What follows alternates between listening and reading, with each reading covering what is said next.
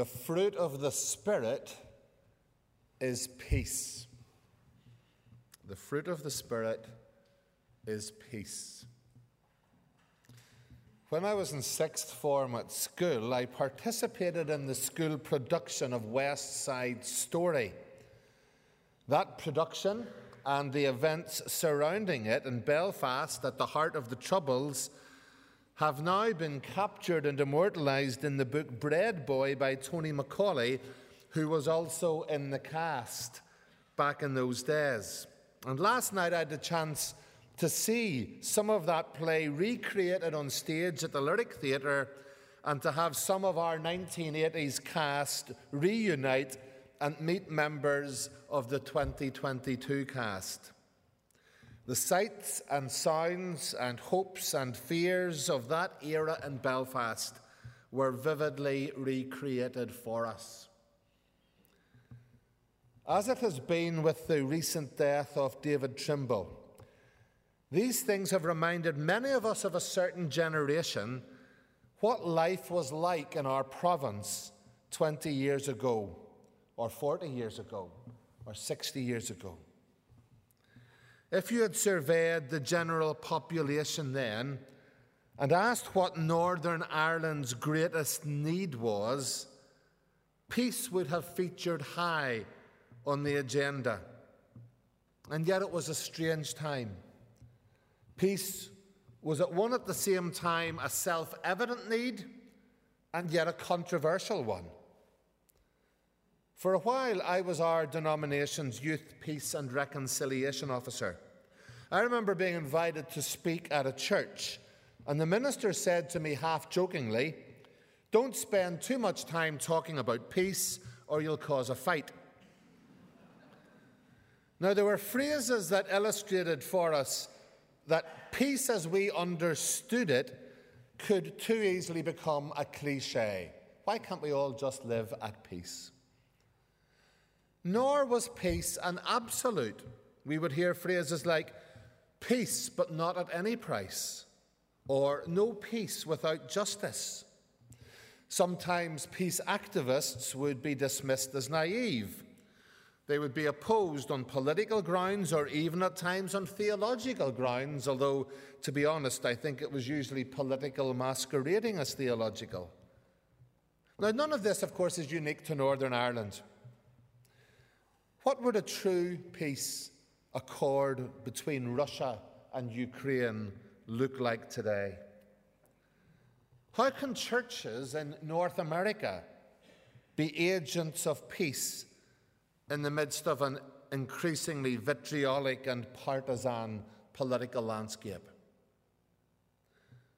And as we watch what's happening across the Atlantic, I find too many bells ringing in my own mind in terms of how easy it is for a church to become captive not to the lordship of Christ, but to a political ideology. We've seen that too, haven't we, in the Russian Orthodox Church? For us to forget or explain away the fundamental Christian truths that maybe we forgot or are still forgetting in our own land, that we are called to follow a Prince of Peace who has become our peace by destroying the dividing wall of hostility. A Prince of Peace who urges us, as we have just read, as far as it is possible, to live at peace with all people, and who has given us his Spirit, the Spirit of peace. The fruit of the Spirit is peace. Now, of course, if we were to survey the population now and ask what Northern Ireland's greatest need is, I think perhaps that the answers would be different. Economic renewal, education, employment, international agreement with Europe. But as Christians, I'm sure we realize that important though all of these things are, none of them in and of themselves will necessarily give us the society that we are looking for. They may improve the economy, they may even improve the morality of the country, but that will not be a sufficient improvement. We're all too aware that just because paramilitaries have generally given up their guns and the bombers have gone quiet does not mean that we have achieved peace. Violent crimes continue. 11 violent deaths in Northern Ireland in the past month. Domestic and sexual violence cases are spiraling upwards. Peace in our society, peace in our families, peace in our hearts, even peace in our churches is still a massive need. So what does it mean to live at peace? Can we experience it? To exhibit the inner peace that is a fruit of God's Holy Spirit. That biblical peace, shalom, that indicates a deep harmony and inner wholeness. But as we consider this, I want us to look a little at a passage which highlights for us the centrality of peace for a spiritually healthy life and a healthy church life. Paul ends his letter to the Philippians. So you may want to look and keep that open, Philippians chapter 4. He ends that letter by focusing on this elusive quality and showing the Philippians and us the importance of peace with each other, peace within themselves, and peace with God. That amazing triad. Peace in our relationships, peace within ourselves, and peace with God. The first peace that Paul wants the Philippians to experience is quite simple. Peace in their own fellowship. Peace in their personal relationships. I plead with Euodia and I plead with Syntyche to agree, to be literally of one mind. It's not the first time Paul has used that phrase. In Philippians, back in chapter 2, you're maybe familiar with that famous verse. Make my joy complete by being like-minded, having the same love, being one in spirit and of one mind. Do nothing out of selfish ambition or vain conceit. Have the same mindset as Christ Jesus. Now, what I'm going to say may surprise you. The majority of church splits are not about doctrine. Peace is not a top-down thing. Anti-sectarian laws, church unity programs do very little to improve things at the grassroots because they don't deal with the heart of the issue. At the level of the church, I think we could probably get by with no more than half a dozen different broad and diverse denominations that suit our different personalities and our different convictions, whether it's about how a church should be run or, what the Bible teaches on secondary matters. Episcopalian, Reformed, Pentecostal, Baptist. I think all Christians could live happily within those broad parameters. And yet churches continue to split and split and split. So that currently there are globally 45,000 different Christian denominations. Not congregations, denominations. Why? Well, a number of years ago, a survey of several hundred people who had left churches discovered that, and this is apart from relocation, that people who had left the church over an issue discovered that only 2% had left because of a major doctrinal disagreement. 98% had left because of something else, relational issues, authority difficulties, disagreement over everything from the style of music to somebody forgetting their child's birthday at the Sunday school. The real tragedy of disunity is not that different denominations exist. That's a natural reflection of our diversity as human beings. The real tragedy to the gospel is that constantly within congregations there is disunity, and that disunity spills out into more and more fragmentation. Even the church at Philippi, Paul's least troublesome church, the church that Paul, you can hear his heart, he loves these people. Even they experienced this. In fact, I believe that there is every chance that the main reason the book of Philippians was written was because two women fell out. The way ancient letters were structured is a bit different from how we would write letters today. And it's a world away from how we would write emails. When we're writing letters, if we still do, there's the basic courtesy, how are you doing, how are the family, and then we get down to the business of the letter. I think emails is even less. Emails is basically, oi, where's that report I wanted yesterday? But ancient letters, especially friendship letters like this one to Philippians, were structured very differently. If you bear with me a minute, I came across a very good synopsis of how a New Testament letter would be written. So here is Monty's Guide to New Testament Pauline Theology in 5 lines. Okay? All you need to know. Grace and peace. I thank God for you. Hold fast to the gospel. For the love of everything holy, stop being so stupid. And Timothy says hi. Okay, there you are. That's a New Testament letter in synopsis. Grace and peace. I thank God for you. Hold fast to the gospel. For the love of everything, stop being so stupid. And Timothy says hi. So by this stage in the letter, we've got to the wise up stage. They were an art form. And when you'd actually said all that Paul has said already in Philippians, you get down to the nub of the matter. So if you read the rest of Philippians, you would see Paul talks about rejoicing in the successful ministry of other people who were his rivals and who were actually sometimes trying to do him harm. In chapter 1, he simply rejoiced that Christ was being preached. You would read a passage I quoted earlier from chapter 2 about doing nothing out of selfish ambition. Throughout the letter, there is this strand running through it, urging grace towards other people and peace and unity. Because in chapter 4, he gets to the issue. Euodia and Syntyche, wise up. In the name of all that's holy, stop being so stupid. Now, why was this disagreement so important to move Paul to write a letter? Well, I think it's because disagreement in the church distracts and drains the energy of church leaders. Disagreement in the church distracts and drains the energy of church leaders. If I think back to all my times at committee meetings and session meetings and, one-to-ones and conversations, and I excised all the times we were dealing with people who had just fallen out or issues of conflict within the church, I would have a lot more time. Euodia and Syntyche are not the only two mentioned here. Paul asks someone else, a true companion, to help them work out their differences. We don't know who that was.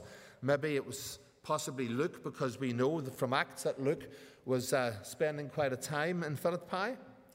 And then a guy called Clement is also mentioned. Euodia and Syntyche weren't the only ones involved. Of necessity, when people fall out, it affects others. Friends, colleagues, co-workers. If it isn't a case of whose side are you on, it at least leads to awkwardness if people aren't being encouraged to take sides. And for the leaders, it takes up their time and energy to sort it out. And that's part of leadership. It needs to be sorted out because the church can't function to its optimum if conflict is going on. And yet vital energy is taken away from doing what the church should be doing in reaching those who haven't heard about Jesus. Both in my time as a minister and in a parachurch organization, I've been involved in mediation processes, and I can testify to what a time-consuming and difficult job that can be. It's never just you and him or you and her. Others are sucked into it, into your disagreements. So it drains and distracts the energy of the church leaders. Disagreement also undermines previous faithful ministry. Euodia and Syntyche weren't just any two women. They were two prominent women who had been at the forefront of gospel witness, who had probably even shared in the planting of that church in the very early days. Imagine being Euodia or Syntyche and thinking of the ministry that you were doing in the church and being told by someone, hey, you will get a mention in the New Testament. Wow.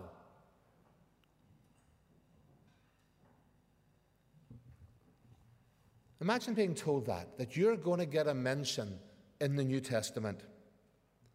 And you wonder why many ways in which you contended for the gospel. I wonder, was it this ministry? I wonder, is it what I did there? I wonder, is it what I did here? And then you're told that you would make it into the Holy Bible because your only claim to fame for posterity was that you fell out with your friend. And yet we do Euodia and Syntyche a disservice if we imagine them as the baddies. These were good women. But if they didn't sort this out, their previous good work could be overshadowed. I know of several cases where an unresolved conflict in a church that maybe led to division or resignations has meant that the previous great ministry of those people had been forgotten. And people close to the situation will remember that. It's no longer George and Fred. They're the ones who led so many to Christ and built up such and such a church. It's George and Fred, they were the ones who fell out and caused that major split. It's no longer Emma and Sue. They're the ones who did so much work for such and such a congregation and in the community. It's Emma and Sue, they're the ones who had that row over what was said about their children and who caused division right through the church. Disagreement can undermine previous faithful ministry. Internal disagreement also shows a lack of vision, a lack of perspective. Throughout Philippians, Paul encouraged the church to think ahead to what lies in store for them in the eternal kingdom. In chapter 2, he finishes instructions to live at peace with one another by saying, "Be like Christ, because there is coming a day when every knee shall bow before him." In chapter 3, he ends by saying, "Our citizenship is in heaven, from where we await the Lord Jesus."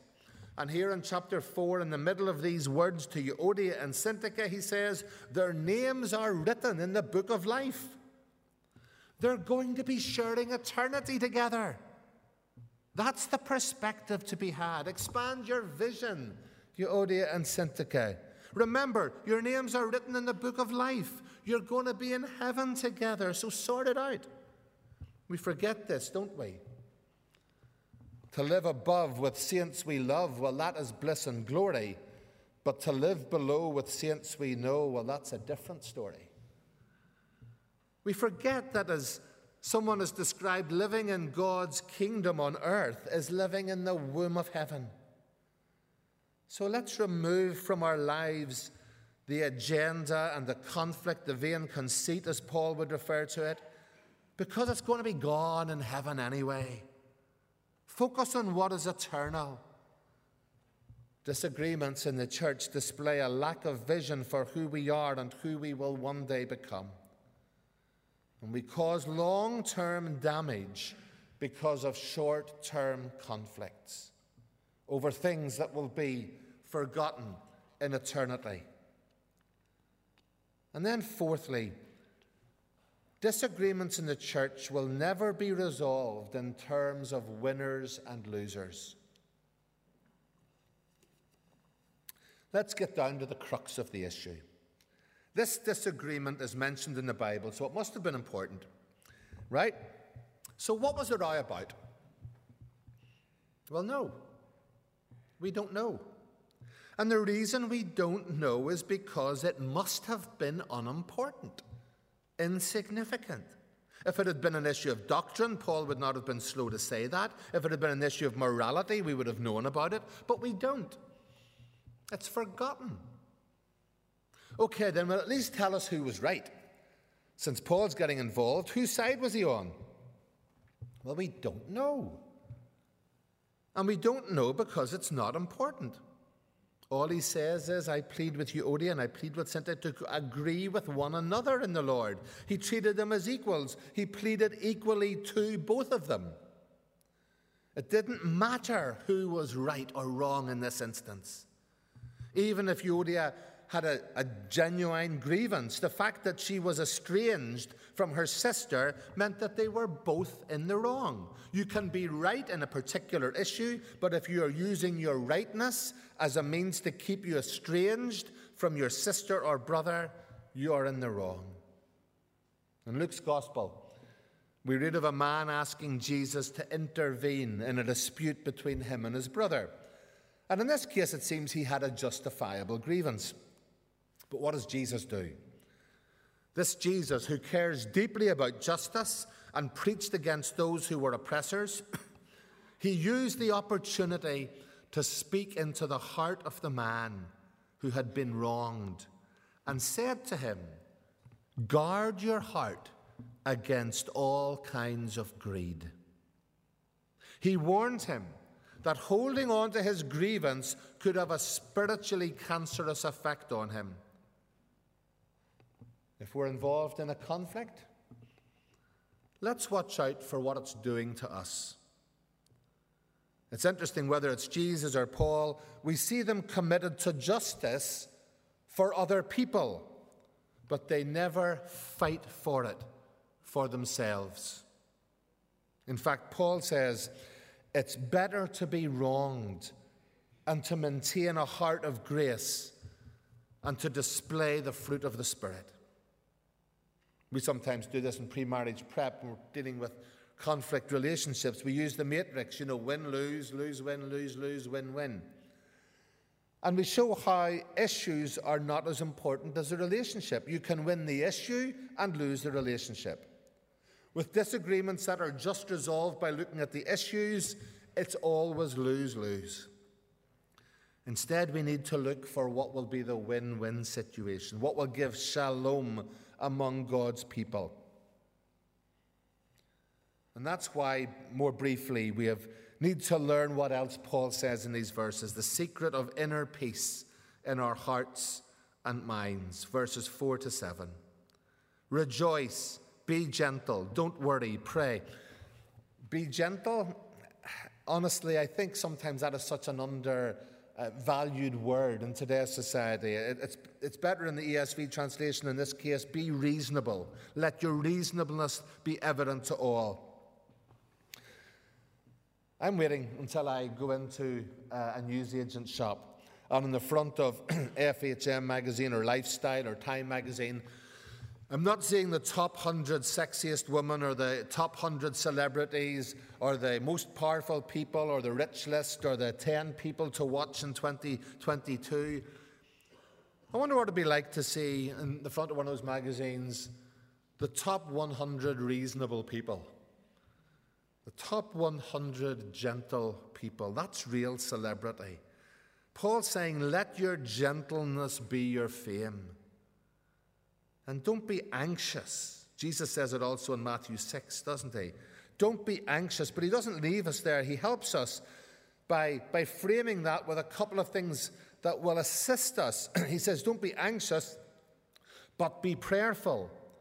I believe it's impossible to have an anxiety-ridden life and a prayerful life.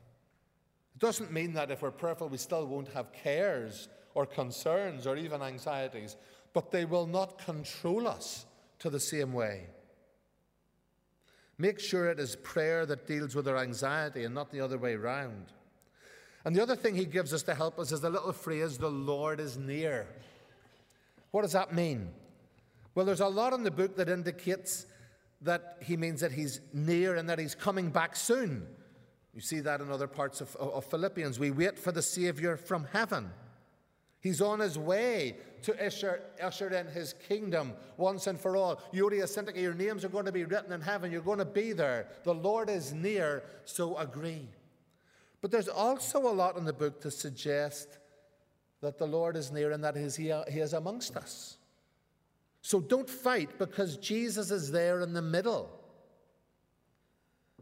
That verse that we love to quote in Matthew 18, whenever 2 or 3 are gathered in your name, there you are in the midst. We love to quote that, when not very many people have turned up at the prayer meeting. But that's not the context.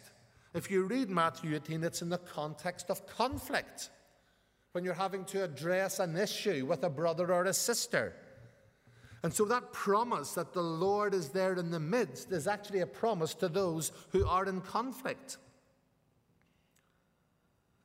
And if you do this, if you recognize that the Lord is near, if you recognize that he's coming soon or that he's in your midst, if you pray, you will have the peace that passes all understanding.